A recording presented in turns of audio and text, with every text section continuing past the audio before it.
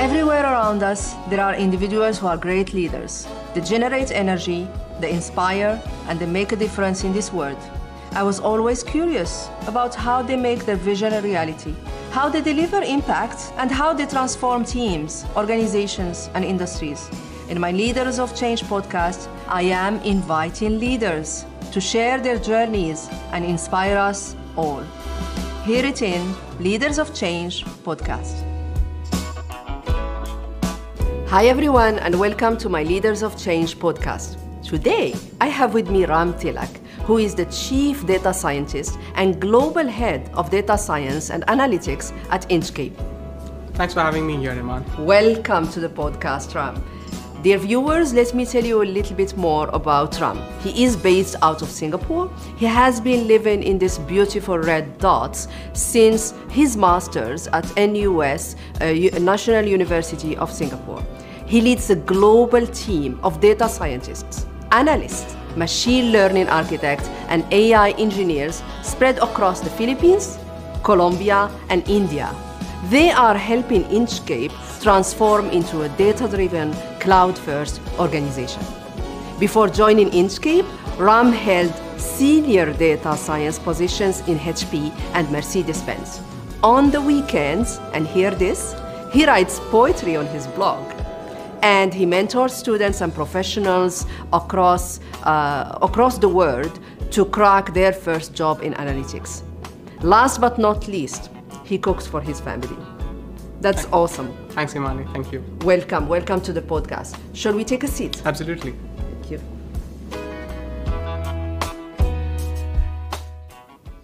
So Ram, the first question I have for you, poetry, how is that? I think a lot of people think data and to be a very left-brain analytical kind of work, but I find data to say the truth. Yes. So if you look at poetry versus prose, poetry tells you the truth in the most succinct form as compared to prose. And likewise, I also find data science to say the truth about what's really happening in every organization. And that's how I got involved. Plus, I think I've been a very creative person since my childhood. And I wanted to see how can I bridge that and use that creative skills also on my data journey. So it's really helped me in a big way.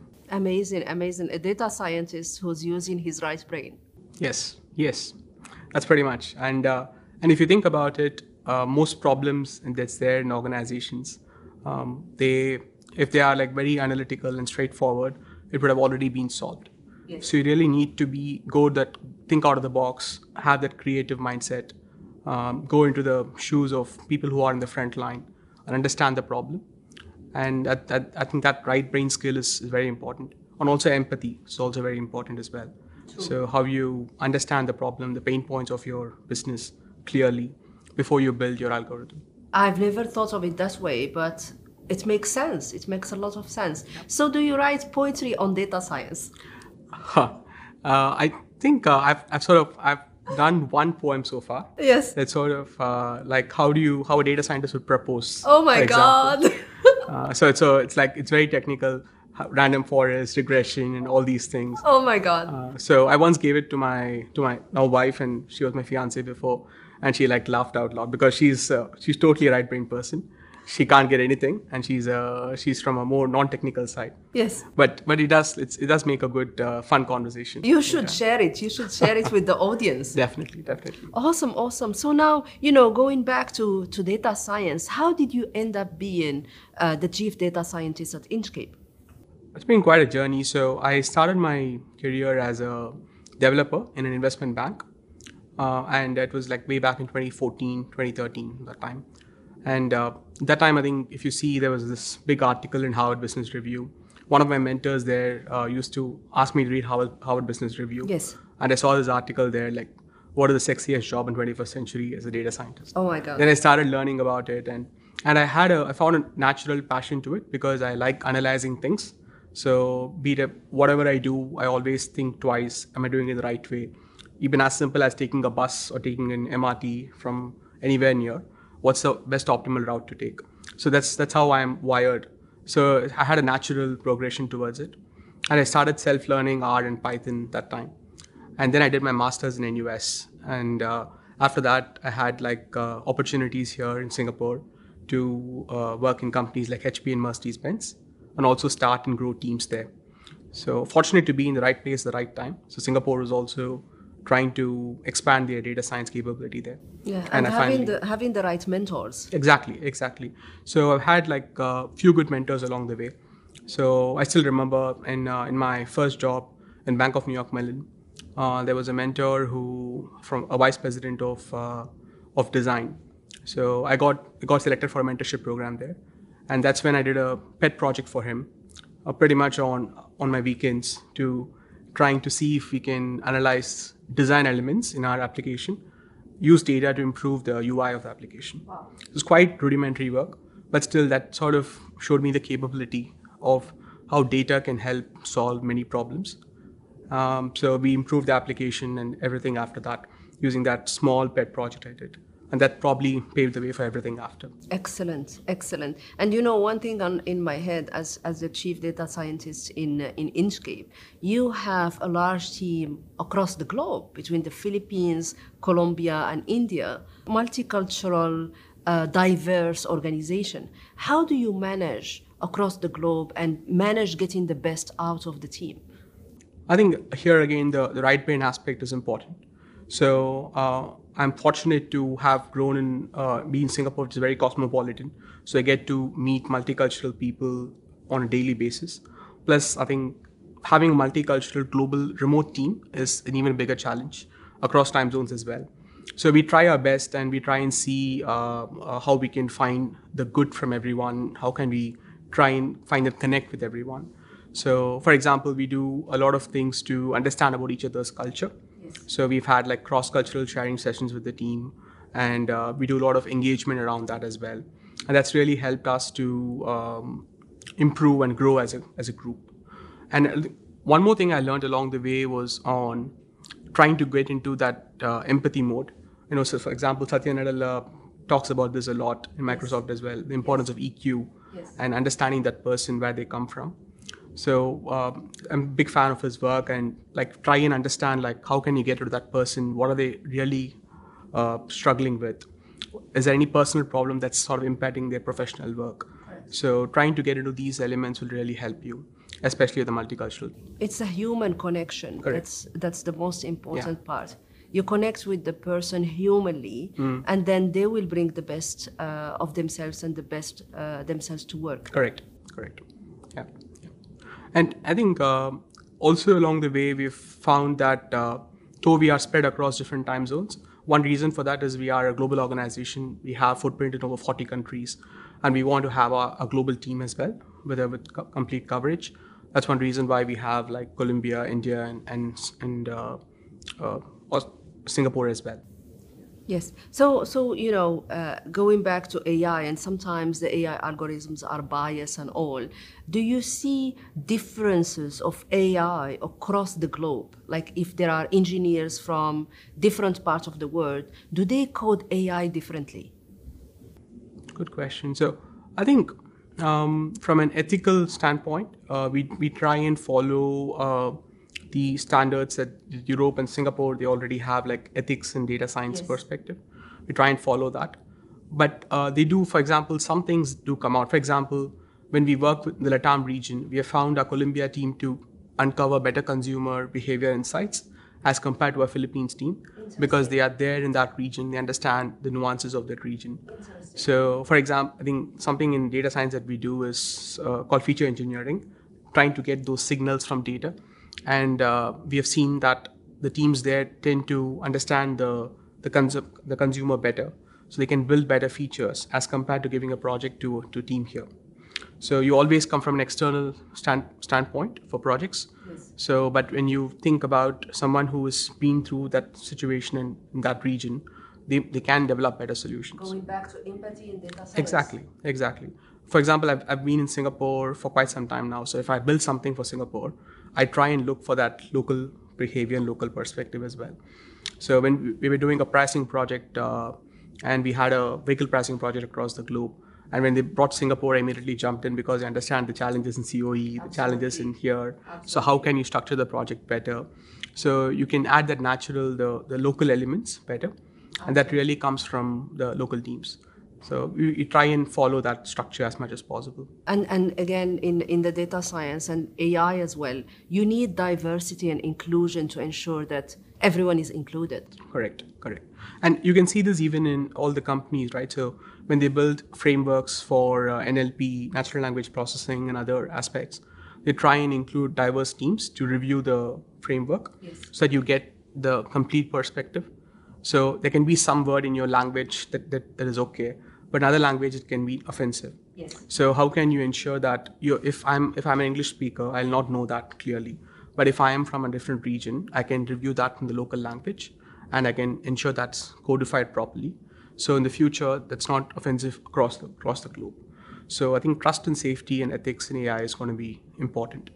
And that's a growing area, and we are also trying to follow that as much as possible. I am passionate about it when it comes to ethics, especially in AI, and avoiding any biases that could happen in the AI itself. Awesome. I think just one example was there's been a study on breast cancer predictions. And if you see the sample space that they built the predictions with, it was largely white women. So they were not able to, so the cancer algorithm was not able to predict well for black women. So it's not a problem with an algorithm, it's just that you don't have enough diversity. So, and then now they've tried to improve these things, right? So that's why the AI has shown initial promise. It's not across the globe in a ubiquitous way, because of the fact that it needs all these data points. It needs all the sample space. I couldn't agree more. So switching back gears to your own leadership style, how would you describe your leadership in one word? So if I had to pick one word, I would say democratic. So I really like involving everyone in my team when I make a decision, get their opinions, and finally take a decision on after getting all the opinions. So really democratic and participative when it comes to leadership. Awesome. I love that. I love you are a playing coach in a sense. You work with them and ensure that their voice are heard by you. Correct. Absolutely. I love leadership, democratic leadership. Next question, Ram. Are you ready? Yes, absolutely. Awesome. So, if you had to completely change your profession, what would you do? I think that's a tough one. So, probably cook. Oh. Yeah. So I think I've had this love for cooking after COVID more than before. So how can the importance of self-sufficiency, importance of ensuring that your family is fed and really happy. It's a great stress buster. Yes. So I'd probably take a full-time role. Yeah. I was expecting being a poet. But poet and cook. You can be poet and cook. Yeah. You can make poetry through cooking as well. Yes. Or you can write recipes through poetry. Exactly. Awesome. So what's the last book you read? So the last book I read was The Man Who Solved the Markets. It's about Jim Simmons, who is a quantitative finance guy who really helped to transform the quantitative finance industry. So I think if you see data science, I probably think quant finance is the area where the first data science application happened way back in 1980s itself, where they tried to look at different signals and data to understand what stocks to trade, what equities to trade. And they're quite advanced in that. Wow. And sadly, it's a field in which they don't share a lot. It's not open source like what we see now. So it's been like the knowledge has been with very few individuals. But I find them to be the most advanced in applied data science. So I think his story recently read and quite fascinated on how they were solving problems that we are facing now, 30 years ago, 20 years ago, without compute, without the memory, without cloud. How did they manage? So I think it's a good learning. Did you get any takeaways from them to apply in your leadership role right now? I think one takeaway I got was to be more patient. So I think they've sort of sat on a challenge for close to 15 years sometimes. And they had a solution 15 years after they had the first problem. And I don't see myself being very patient now. That's also one thing I want to change in myself as well. As a millennial and as someone who always wants to hit the goal, I find that patience is not something I've cultivated a lot before. And with digital transformation and all the transformations happening around the globe, I find that you can't expect changes in short term. it does take time, and you have to be patient, trust the process, ensure that you have the right framework and the right vision in place so you can make the transformation. So though you may sort of slip and it might be a mess in the near term, but you sort of trust the process to get a structure and get a maturity in the long term. So I think I've come to that learning now. And it comes also, with growing up as well. Exactly. We are millennials and everything is on the fly. But then when you become an older millennial, Yeah. you cultivate patience and persistence and perseverance Absolutely. and all. Yeah, exactly. And especially when you have like a young team and when you see them like growing, and they may make mistakes, but you have to coach them, ensure that they are mentored properly, and they will also sometime understand the importance of patience and how it can help in your career as well.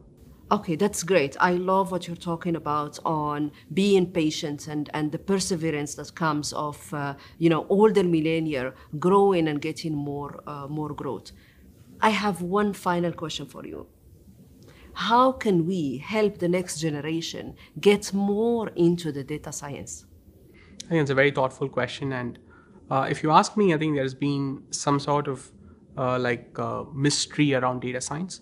People think that you need a very specific skill set to do data science, and I'm completely against that. I feel that you just need that curiosity and the mindset to improve something, and the next generation, whatever job you do, be it an architect, be it an engineer, or be it a data scientist, you will play with data.